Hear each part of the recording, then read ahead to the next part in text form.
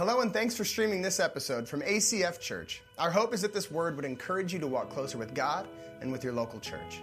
We hope you consider partnering in the work God's doing here by joining a life group, serving, and giving. If you'd like to give financially to the mission of ACF Church, you can do so safely on our website at acfak.org or by texting the amount to 907-341-4213.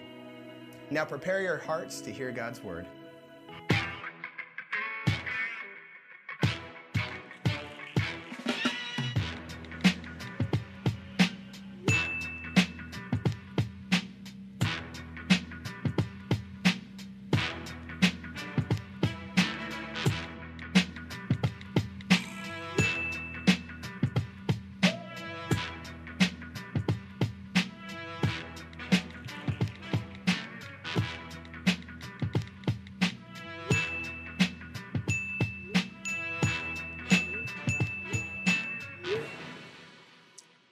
What's up, ACF? You guys glad to be here today? Here we are, Eagle River High School. I am so excited about church today, you guys. I just woke up this morning just glad to gather with you. My name is Brian, and I'm one of the pastors here at ACF. And if you're new to ACF, or maybe you just came for your first time to Easter last week, we are so glad that you're here with us. This is our new location, and it feels a little strange, doesn't it?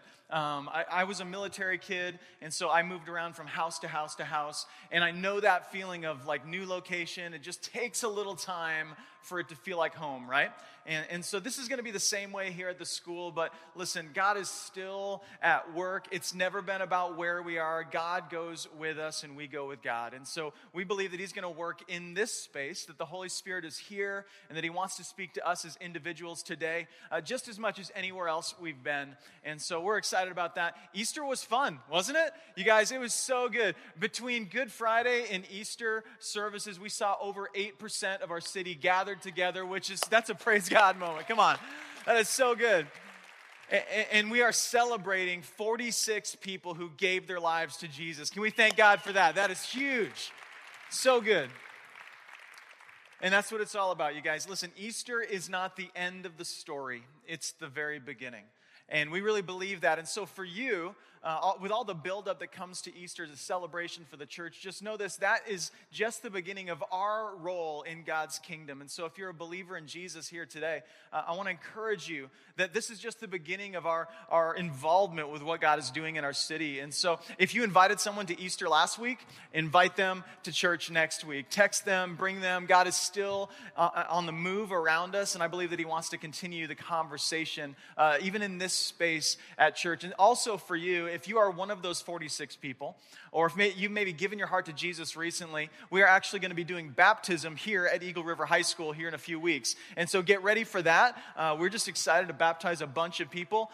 Baptism is our first step of obedience when we give our hearts to Christ. And so you can get some information at the Engage table after service about that, but look for that. That is coming up. And demo has begun at the church. If you haven't seen, it looks nothing like it did a couple of weeks ago. Walls are ripped down, and there's insulation everywhere, and it's just a beautiful mess around our facility. So the work is continuing. We are really excited about what's going on with that. Another thing, too, here at the school, we don't know that we're going to be doing paper notes every single week, so make sure you download the ACF Church app as we continue on this summer. That's going to give you all the questions for the service, all the text and the scriptures will be there, but join with us in that. So when I grew up, I remember there was this statement that I heard from some of my friends' parents one time, and I just hated it when they would make this statement. I'd go visit them, we'd be sitting at dinner, we'd be hanging out, and this was the statement that they made. Children are meant to be seen and not heard, right? I hated that. Don't you hate that? Like, I remember as a kid going, what about my voice? Like, you don't want to hear me speak? Don't I have something to say? And I will tell you that over the years that the church in many ways has taken on sort of that perspective. That for all of us who are part of a church community, there's sort of this come and see, but don't speak type of expectation. Like you're going to come here and be a spectator, but you're not actually going to be heard in any way. And so we realized this a while ago and just said, what if we started a conversation with those who come to church and involved you in what was actually being talked about on Sunday mornings during service? Because you have a voice. And God is speaking to your heart, and you have challenges and questions and some God problems that I would like to see all of us work through. And so over the last couple of weeks, and even we did this last year, we've been receiving text-in questions from you. And just allowing you to text in, what are the things that you're wrestling with? What are the things that you have as questions about your faith?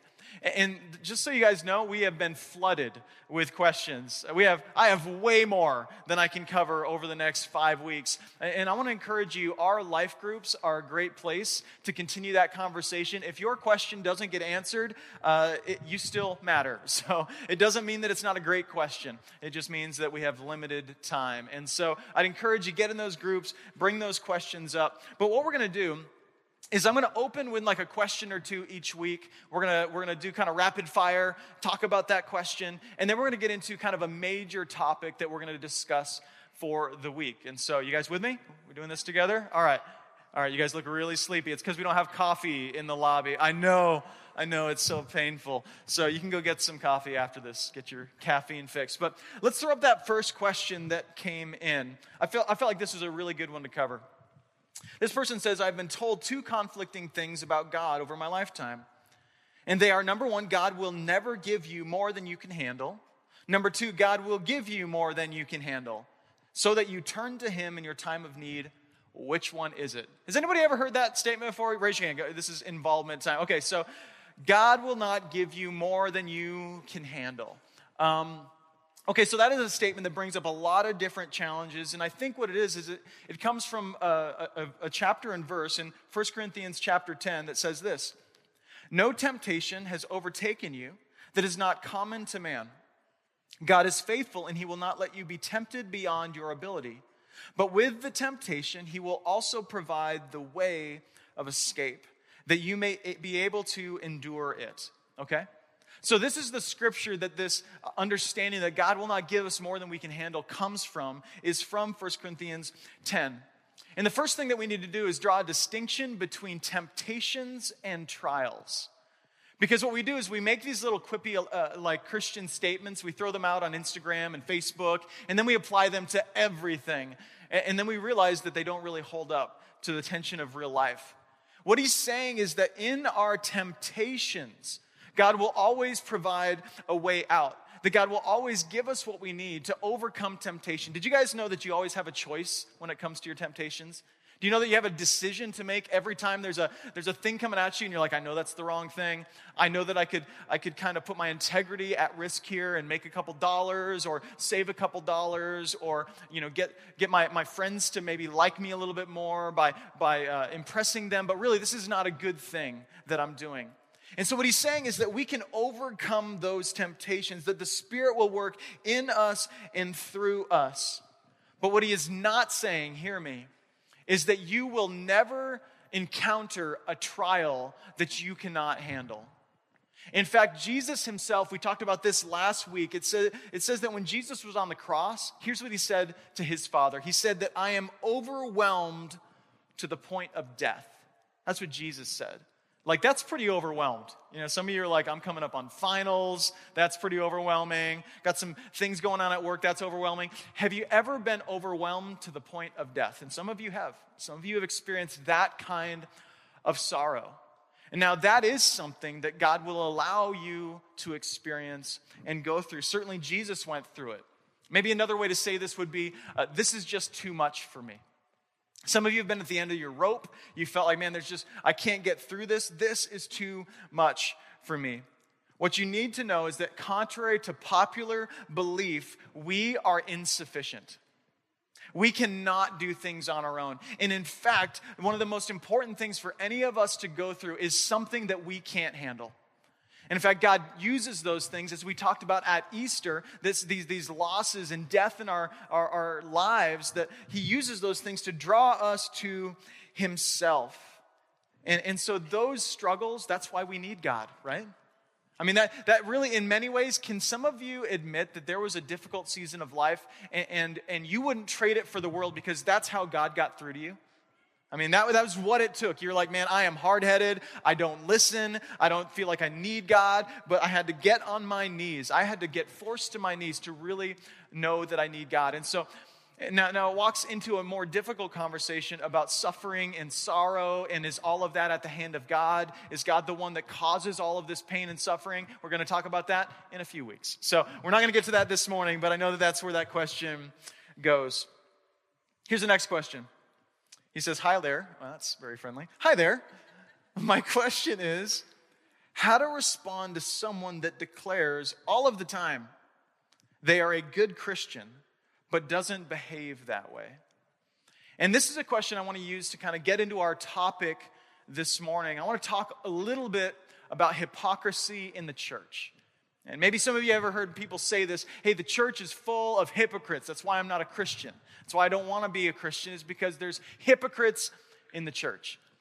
And an example of this kind of understanding that came to my mind last week was when I was a kid, one of my greatest disappointments came on Easter morning because my mom had gotten me this like 4-foot-tall chocolate Easter bunny.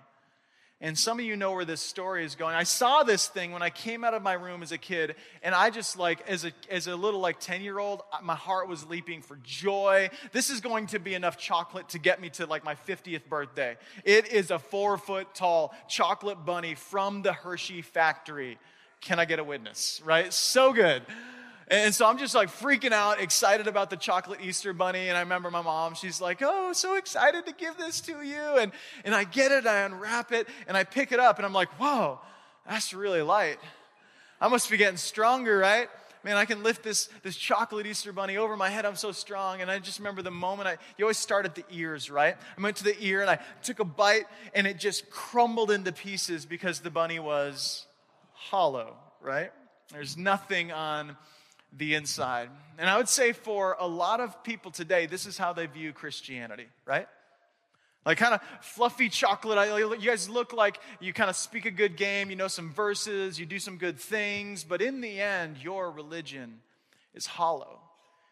And this is how people feel about the church. This isn't necessarily something people are making up, certainly. For many people, their beliefs and their religion is hollow. It is hollow. And in fact, as we look at Jesus, he was hardest on the hypocrites and the religious leaders of the day, wasn't he? I mean, you know who he loved to hang out with? The sinners and the tax collectors. And it's funny, we talk about tax collectors and we're like, is that really that bad? I don't know if that person is that evil, but in their day, tax collectors were literally using their authority and power from the state to take money from you that would ultimately, this money would be used to abuse you and your family. It led to terrible things that happened to your family's food and resources being taken and stripped from you, and then abuse being put onto your family and your friends. That was the money that they were taking. And so they were the hated of all of those who were hated in their society. I mean, this is a really big deal. And so Jesus, he hung out with those people. He's like, oh, we can be buddies. But you know who Jesus really struggled with was the religious people. Those who said they loved God, who made it look like they really loved God, but the truth is they didn't. What they loved more than anything was the affection of people. Man, they loved it when people would give them, accolades and tell them, man, you are so good. They loved it when people would respect them for their position. They would do anything to be respected and to be honored by other people. Another person texts this in. I'm good with Jesus. I'm just not down with institutionalized religion. People have used their claim of correct interpretation or prophetic vision as justification to commit atrocities for the sake of power. This is another person struggling with this whole thing of like, do we really look like Jesus when we say we're Christians? I mean, if that's what the word Christian means, is like little Christ, a type of Christ, is that what we look like when we live? Or do we use our power, do we use our influence to build our own kingdoms? There is a tension there. Can we admit that? Can we admit that there is a struggle there that we all have maybe felt before? So this distance that we feel between what we say and what we actually believe is something called hypocrisy. And hypocrisy can be defined as this: a hypocrite is an actor. If you've ever been to a great show or a great play, this word hypocrite was originally used in the theater. That somebody who was on stage, who was doing some kind of performance, was called a hypocrite. Now, we use it as a negative term, but for the origin of this word, it really wasn't a negative term. It just describes somebody who was acting like something that they're actually not. Somebody who was really good for a show, right? And so we expect that in theater. We expect that on a movie sometimes, although it's funny when you're watching a movie with your friend and they lean over and they're like, this is so fake. It's like, it's a movie, right? It's supposed to be fake. None of it's real, you know? Like we expect that when it comes to theater. We expect that when we go to a movie. But when it comes to the church, that's not what we expect. I mean, if anywhere, don't we expect that when you go to church, you get something real? Something that's not hollow? Something that's got some substance to it? Like that you're encountering people that actually believe the things that they say they believe? I want to give you guys sort of a news flash today. And this is going to be kind of a really big deal. Some of you may not know this, but listen, do you know that the church is full of people who aren't really Christians? You guys know that, right? It is. We can admit that. The church, in general, has many people who aren't actually Christians. And I would say this, I think to some degree it's a really good thing. We, as ACF Church, say that we're a community for the churched, the unchurched, and the de-churched. And so when you show up here, you're here today, and you're like, well, that'd be me, right? I'm here because my wife wants me to be here. I'm here because I'm just checking out the church, trying to figure out if I want to be part of this thing. Like, I'm not so sure I'd call myself a Christian. And I want you to know I'm glad that you're here. We want you to be here. But it does sort of muddy the waters, doesn't it? It does sort of muddy the waters when people encounter you or even come to church. There's this expectation. Do you know the person next to you may not be a Christian? You know, sometimes you visit a church and you're like, nobody said hi to me, right? The person next to you is saying, nobody said hi to me, right? And maybe you're new and they're new and neither of you maybe are Christians. And so it muddies the waters of like what to expect from people. So here's what we're going to do. We're going to go to Matthew chapter 6. If you have a Bible, open up that Bible to Matthew chapter 6, or you can download the ACF Church app. And again, all the text will be there or on the screen next to me. Would you stand up, actually? Let's stretch our legs. I want to read God's word. Let's stand in honor of that here this morning. This is Jesus speaking. He says this: beware of practicing your righteousness before other people in order to be seen by them. For then you will have no reward from your Father who is in heaven. Thus, when you give to the needy, sound no trumpet before you, as the hypocrites do in the synagogues and in the streets, that they may be praised by others. Truly, I say to you, they have received their reward. But when you give to the needy, do not let your left hand know what your right hand is doing, so that your giving may be in secret, and your Father who sees in secret will reward you. And when you pray, you must not be like the hypocrites, for they love to stand and pray in the synagogues and at the street corners, that they may be seen by others. Truly, I say to you, they have received their reward. But when you pray, go into your room and shut the door and pray to your Father who is in secret. And your Father who sees in secret will reward you. And when you pray, do not heap up empty phrases as the Gentiles do, for they think that they will be heard for their many words. You can be seated. So there's a lot there, folks. I hope you can buckle up. We got a few things to cover in a short period of time. But the first thing I want to kind of deal with is how we view ourselves. Like if you're a Christian, how should we view ourselves? There's a statement that's floating around. I hear this a lot. I'm not perfect. I'm just forgiven. Right? And I remember when I first read that or saw that or heard someone say that, I was like, that's kind of good. You know, I like that. I'm not perfect. I'm just forgiven. It feels like that gives us a lot of freedom, right? Listen, if you're looking at me as a Christian and you're expecting perfection, you're going to be very disappointed, right? That's what that statement is saying. I'm not perfect. I'm just forgiven. I think we all know this. There was the day that we prayed to follow Jesus, and then later on that day, we were screaming at our kids again, right? Or we were, fighting with our neighbor over, they trimmed our hedges and we didn't want them to touch them, or whatever it was. Like we have these things where our anger starts boiling, even though we follow Jesus. I'm not perfect, I'm just forgiven. How should we really view ourselves? So we've got that reality, which is kind of sort of true, but then we read in Hebrews chapter 10, verse 14, it says, "For by a single offering, he has perfected," being Jesus, "for all time those who are being sanctified." In other words, what that's saying is that we as Christians are perfectly imperfect people. I can't even say that. Perfectly imperfect people, in that God has made us perfect, and yet we live it out imperfectly.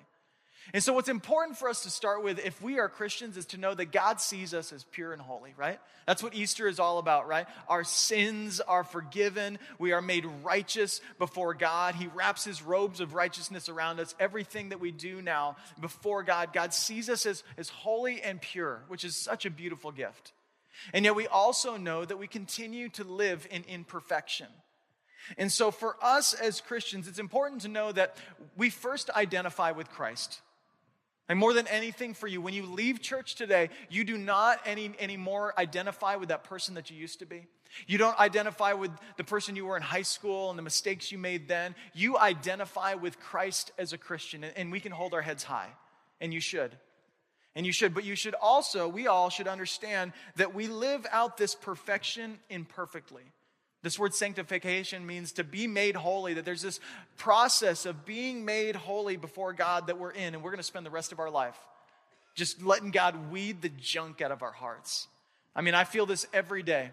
I feel it every time I get up to teach. Every Sunday morning when I prepare my heart to just kind of come before you guys, I just feel like junk in my heart. I hear all kinds of things in my head, like, why would you be allowed to speak to them? You know who you are, right? And so we all have that sensation that there's a lot of growth to do in our lives. None of us, though, even in our perfection in Christ, none of us live up to our own moral standards. Like, we all have to acknowledge this. And even if you're not a Christian, do you know that you don't live up to all your own moral standards? So here's an example for me. I've been talking for a while. One of my big banners that I wave is that it drives me crazy when people leave their shopping carts out in the parking lot. Anybody? Amen? Amen's in the room. So this is just my thing. I know you're like, I get emails every time I bring this up of like, I've got 17 kids and I can't get, it's like, I get it. You don't have to rationalize yourself to me. But listen, it just drives me crazy. So here's the deal. I talked about that from the front like a couple of years ago. And now I feel pressure every time I go to Walmart. Because if I'm honest, like, I'm in a hurry and I'm thinking a couple times, like, I don't have time for this stupid cart, right? But now I am like known for the guy that puts his cart away, and like it's like a big thing that I make a big deal. And so I'll tell you, a couple of months ago I went to Walmart. This is confession. And it was like 9 o'clock at night. It was late. It was dark. And I had all kinds of stuff. I was in a hurry. And I stood by my car and I thought, nobody's going to know, right?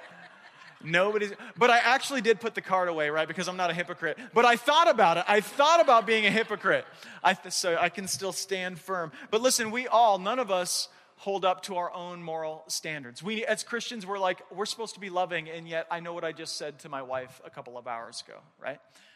We're supposed to be generous, and yet I know that there was a need that I could have met, and yet I didn't meet that need.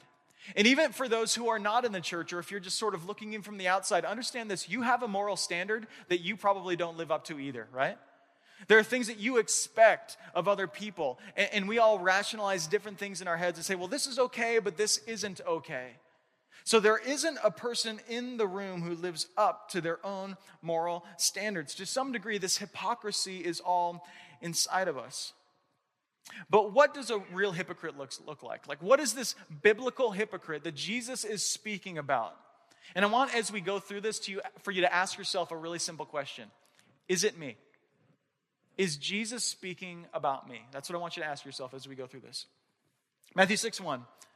Beware of practicing your righteousness before other people in order to be seen by them, for then you will have no reward from your Father who is in heaven. So what does a real hypocrite look like? hypocrites do good to look good. That's the first thing we see in this text. Hypocrites do good to look good. Jesus says the word beware. If Jesus says beware, we should actually beware, right? I mean, he seems to think that we need to really think about what he's going to say. Beware, this is a warning of practicing your righteousness before others. You see, the first thing we see is that hypocrites only do good when they can look good. They only do good things when people will see them and give them glory for those things. So what that means is there's sort of this gap between their public life and their private life. And I want you to just ask yourself, is this me? Is there a gap between my public life and my private life? And that gap is called hypocrisy, right? That's what we see Jesus describing them as. I found this quote this week by a man named Robert Murray. He says this: "It is the mark of a hypocrite to be a Christian everywhere except at home." Ouch, right? It's a mark of a hypocrite to be a Christian everywhere except at home. So if you're here and you hate hypocrites, which some of you will be like, man, yeah, I really hate hypocrites. Your biggest fear is that I talk to your spouse or to your kids, because you know what's gonna come out, right? I mean, that's how it is.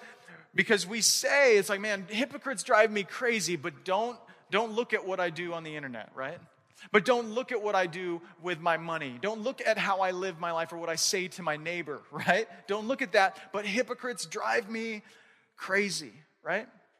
So what we read here is that this idea that we should not do good to be seen, right?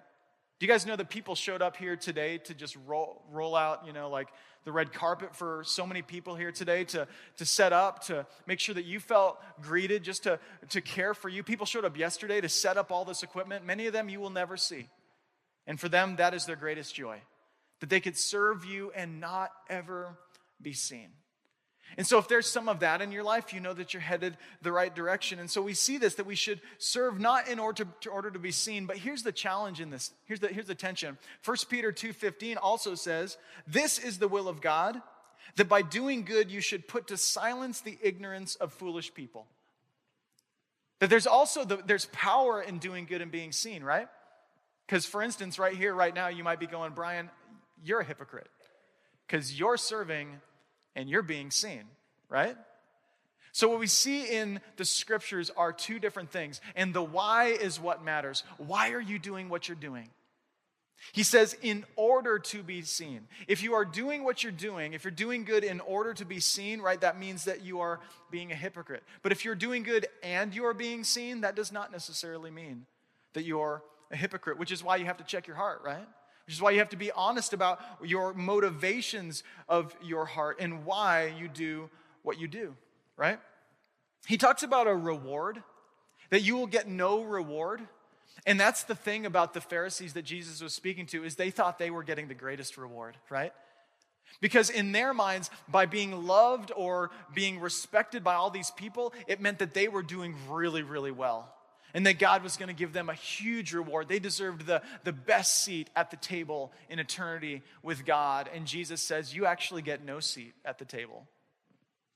Not any seat at the table. Not just a bad seat. You get no seat at the table because you are a hypocrite, right? And so this is really important that we understand this, that when we live this way, it's a symptom that we might not actually be Christians, right? Because we're doing things in order to be seen by others instead of our highest priority being to just honor God with our lives and with our hearts. And really, I was thinking about that this week. Like, what do we get if we get a bunch of Christians to think that we're awesome? I mean, honestly. Like, what do I get if you guys leave here today and you're like, hey, good job, Brian. I mean, did I really gain that much? No, I didn't. I didn't gain anything, honestly. In the grand scheme of eternity, we gain nothing by impressing our friends or by impressing our neighbors or by impressing our families.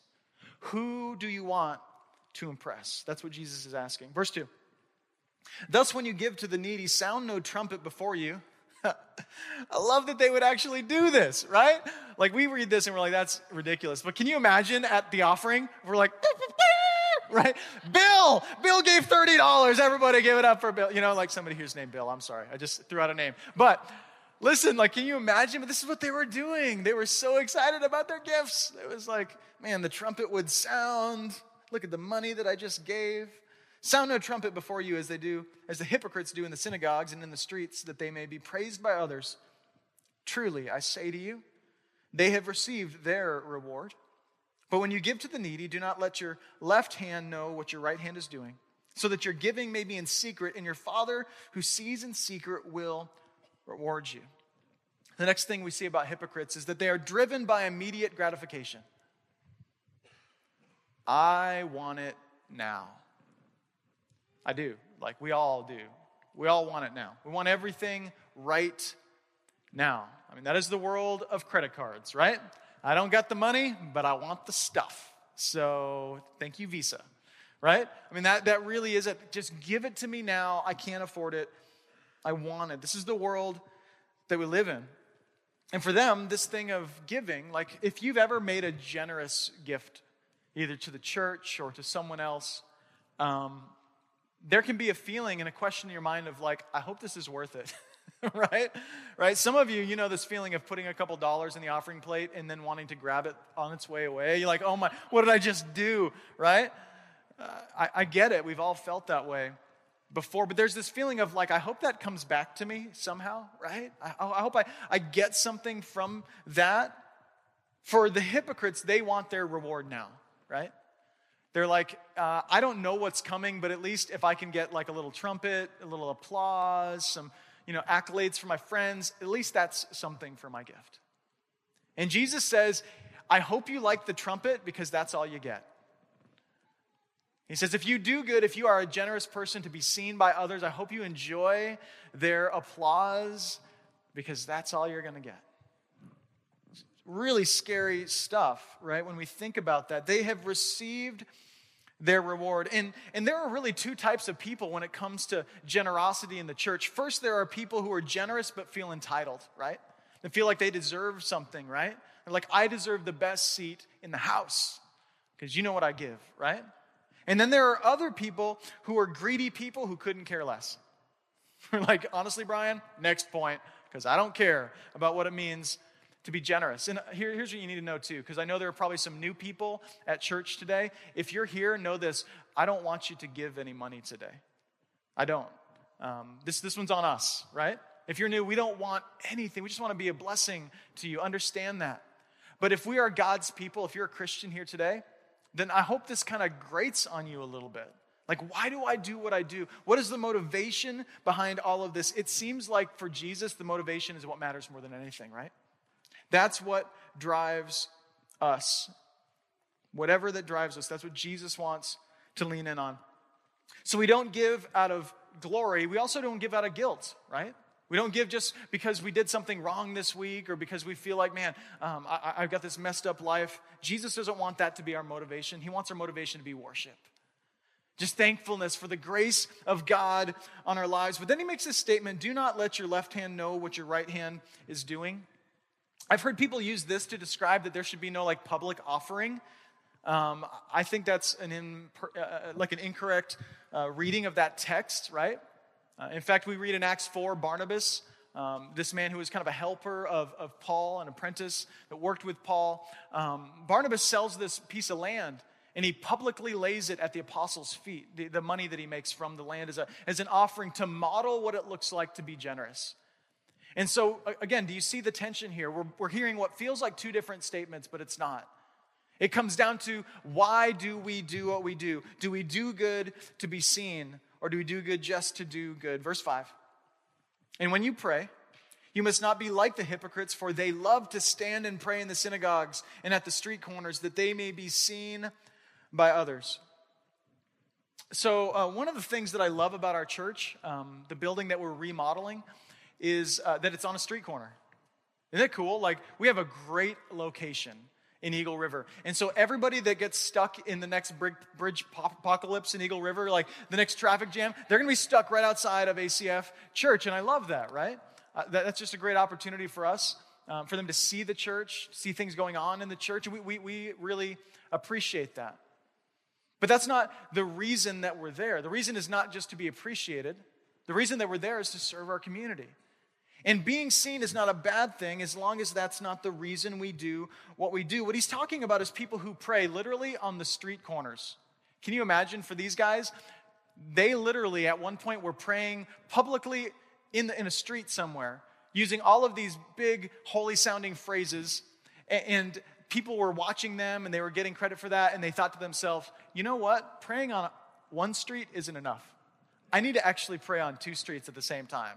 So what I need is a street corner. So for these people, these hypocrites, they are praying literally on street corners, trying to catch the cross traffic so that they can be seen as somebody who is so, so holy, right? I mean, that's some next level stuff. That's what Jesus is saying. Don't be like these people who are seeking the reward and the approval of other people by standing on street corners and praying. A statement that came to mind as I was reading this was this, that we should never let our image outpace our integrity. Like, never let what people think of you outpace who you really are. Be aware of how people see you and be honest about who you really are, because for these guys, they could have cared less. All they cared about was the image. Their integrity was just rotten. And we see this in our lives. We see this in the church today. We see this in our own hearts, right? So we're being pretty hard on these people, yet we are, to some degree, these people.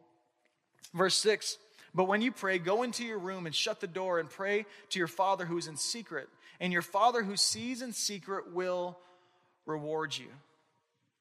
Again, once again, he's talking about seeking the reward and the approval of other people. He says, do something good and let nobody know about it. Like, what if you left church today and you just made it a point to go be generous, to go serve, to go show love and care for somebody, and to make sure that just nobody heard about it? Now, once again, if people see it, if people thank you for it, that's okay. But what if we allowed God to work in us in such a way that we would serve and love people and not be seen at all?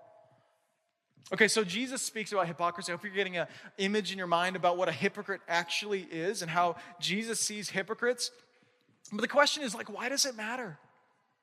Like, is this something that really matters in the church today? I think it really does matter. And the reason is because hypocrites multiply.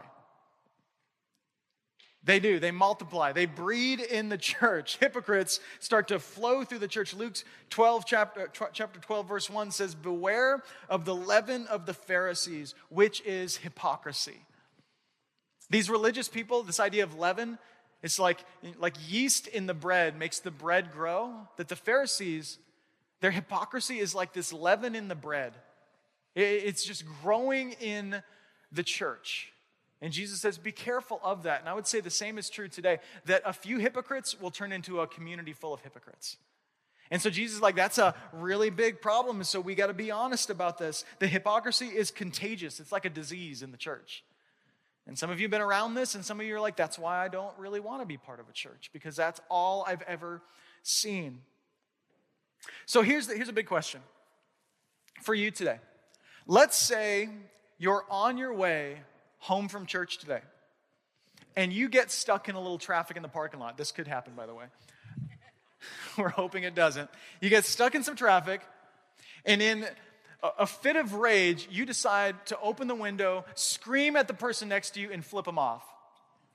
Let's say that happens. I want to ask you a simple question, and you need to know the answer to this. Are you a sinner or are you a hypocrite? And you might be like, both. But I want to draw a really important distinction that as I was studying this week came out to be so clear, is that those aren't always the same things. This is important that you know this. Because we see this in Romans 3:23. It says that for all have sinned and fall short of the glory of God. You know what that word all means in the Greek? All, that's right. All people, everyone, thanks for the crowd participation. I appreciate that.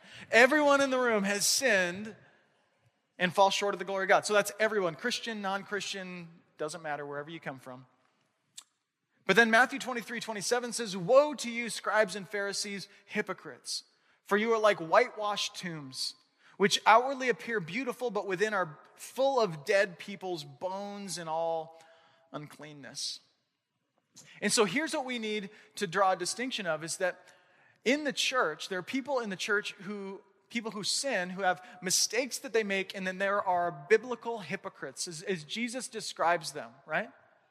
I was reading a Gallup poll this week from 2017 that said 49% of Americans today still call themselves Christians. Isn't that crazy?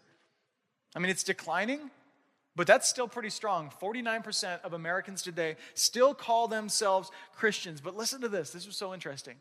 Only 50% of that 49% would say that they are very religious.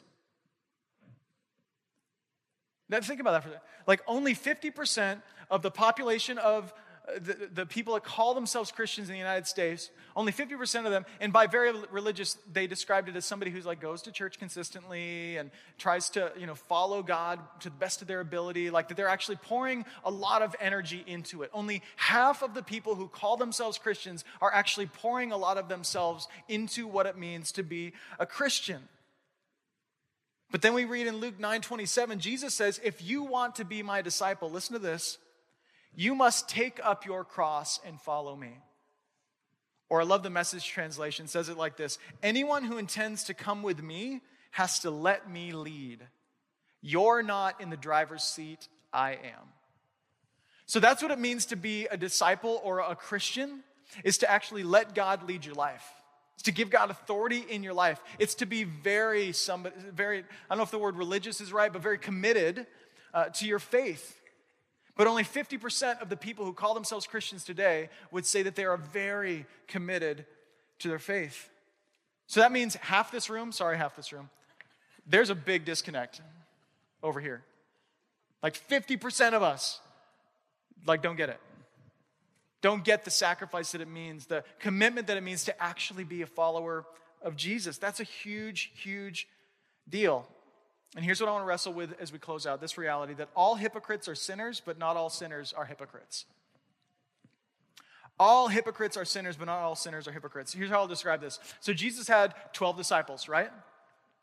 But only one of them was a hypocrite. Who was he? Judas, that's right. Now the other disciples, they blew it a lot, didn't they? I mean, they honestly didn't get that Jesus was the Messiah till after his resurrection and ascension. I mean, really, they're just like figuring it out. They didn't really get who he was. But there was one hypocrite, and his name was Judas. Judas was the one who didn't really love Jesus the way that the others did. There was a difference. It wasn't in the mistakes that they made. It was in their hearts. Hypocrisy is a heart issue. Do you hear that? It's a heart issue. It's not simply in the mistakes. Think about it like this. Somebody is a Christian. You're in this room, and you are a follower of Jesus, and you have an anger problem, and it's just terrible. And it's wrecked your marriage, and it's caused your kids to abandon you, and you're left alone. And you've been years of doing better. And you've been holding back on your anger, and you're loving God and trusting Him for His grace, and you get together with your family at Easter dinner, and you just lose it, right? You lose it, and they're all like, you hypocrite, right? See, you think you're a Christian. How could you call yourself a Christian? And in your heart of hearts, you know, I'm not a hypocrite.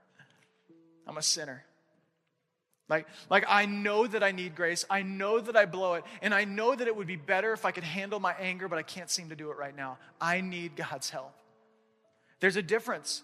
Imagine somebody here who's like, you're an alcoholic, and you've been drinking for years. And then you finally come to Jesus, and He's like, man, I want to rip this out of your life. And so you're trusting for His grace, and you're falling down now and then. And you've been sober for like 10 months, and then one day, you just have a terrible day. And you fall back. You start drinking one night, and it lasts the whole weekend, and you're just a mess. You're just on your knees praying. You're like, God, would you forgive me? Would you help me to care for myself? Would you help me to get help for myself? Are you a hypocrite or are you a sinner? You're just a sinner. Somebody who makes mistakes. It does not make you a hypocrite. This is so big that we get this idea of the difference between a sinner and a hypocrite. And I want you to ask yourself this question. This is how you can know which one you are. Are you fighting or are you faking? That's how you know the difference. And only you know. The person next to you doesn't know. The label they put on you doesn't matter. Only you know if you are fighting or if you are faking. I want to ask you the question, are you making progress? Are you taking steps forward? Because if you are, and you're trusting God for his grace, you can believe that you are forgiven and you are a son or daughter of the King. You can believe that today. And you can know that you are safe in the hands of God, even if you blow it. Even if you make mistakes. That's what Easter was all about. And that's what we live for as Christians, is that his grace is enough. Here's the lie that I think you believe. Listen. Here's the lie.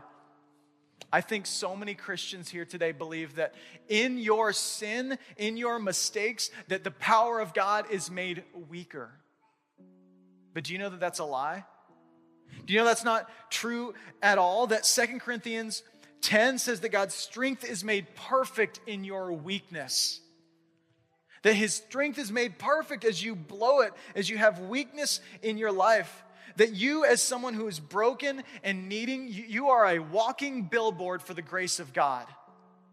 As you blow it and you're like, man, I know that I got to be honest. I don't love people as well as I should. I'm not as generous as I want to be. I'm not as caring for my kids and my family as I'd like to be. I don't honor the people in my life like I should be. I'm blowing it. I'm blowing it sexually. I'm blowing it in a ton of different ways right now. Like, I'm just blowing it. But I know that God is at work in my life. And above all else, what I want to do is honor him with my heart and with my soul. And that's what it means to be a Christian. And that's not maybe what you've been told. And that's not maybe what you've lived. And here's my fear, is that if you have simply embraced the title of hypocrite, because I think so many Christians are like, yep, we're all hypocrites. If you've embraced that as who you are, what it's done is kept you from being on mission like God wants you to be. In fact, this is kind of a funny example, but we designed a little ACF church sticker, like a window sticker, a few months ago. And it's just kind of fun. It's got a little caribou on it. You know, I don't know why. I just thought it was cool. But we designed this sticker with ACF on it, and I was going to print some off for people. And I did a little poll on Instagram to see how many people would want them. And one of the options was I wouldn't want a sticker because I don't want people to know I'm a Christian when I'm driving. I don't want to represent the church when I'm driving. And let me tell you, that was the most popular answer. That more people didn't want the sticker because they didn't want to represent Christ while they were driving than those who did. And that's kind of a silly example, but listen, the reason why that matters is because that's affecting almost all of you who are Christians. Because it's keeping you from telling your friends about Jesus because you know that you have sin in your life. You're like, who am I? Who am I to represent the church? Listen, let me just tell you, if we all lived like that, no one would have a sticker. No one would represent the church. I wouldn't be up here. The band would not be on this stage. If we all believed that lie, Jesus would have no representation through us, through his church to the world. But the truth is, God's grace is enough for you. And his strength is made perfect in your weakness. So how about you? Have you been faking it? You haven't actually been fighting. What if today you just made a decision to fight? Have you written off the truth of what Jesus says is true, or the truth of who Christ is, because you've run across some pretty imperfect Christians? I love this quote. I read this week. Leo Tolstoy says this: "If I know the way home and am walking along it drunkenly, is it any less the right way because I am staggering from side to side?" And that's the truth. Like, you know some broken Christians, and just so you know, the reason that they need Jesus is because they're broken. And we are a community of people like that. And so if that's you today, I want to invite you into the family. To join us, not as hypocrites, but as those who are sinners in need of the grace of Jesus. So would you stand up? Let's pray together.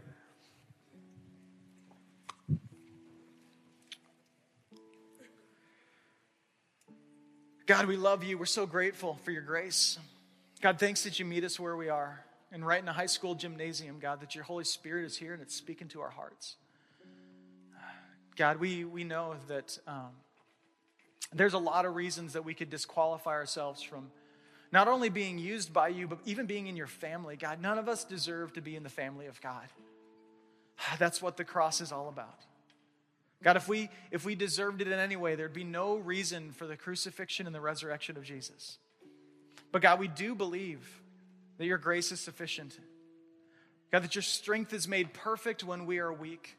And God, that you want to use broken and messed up and addicted people like us.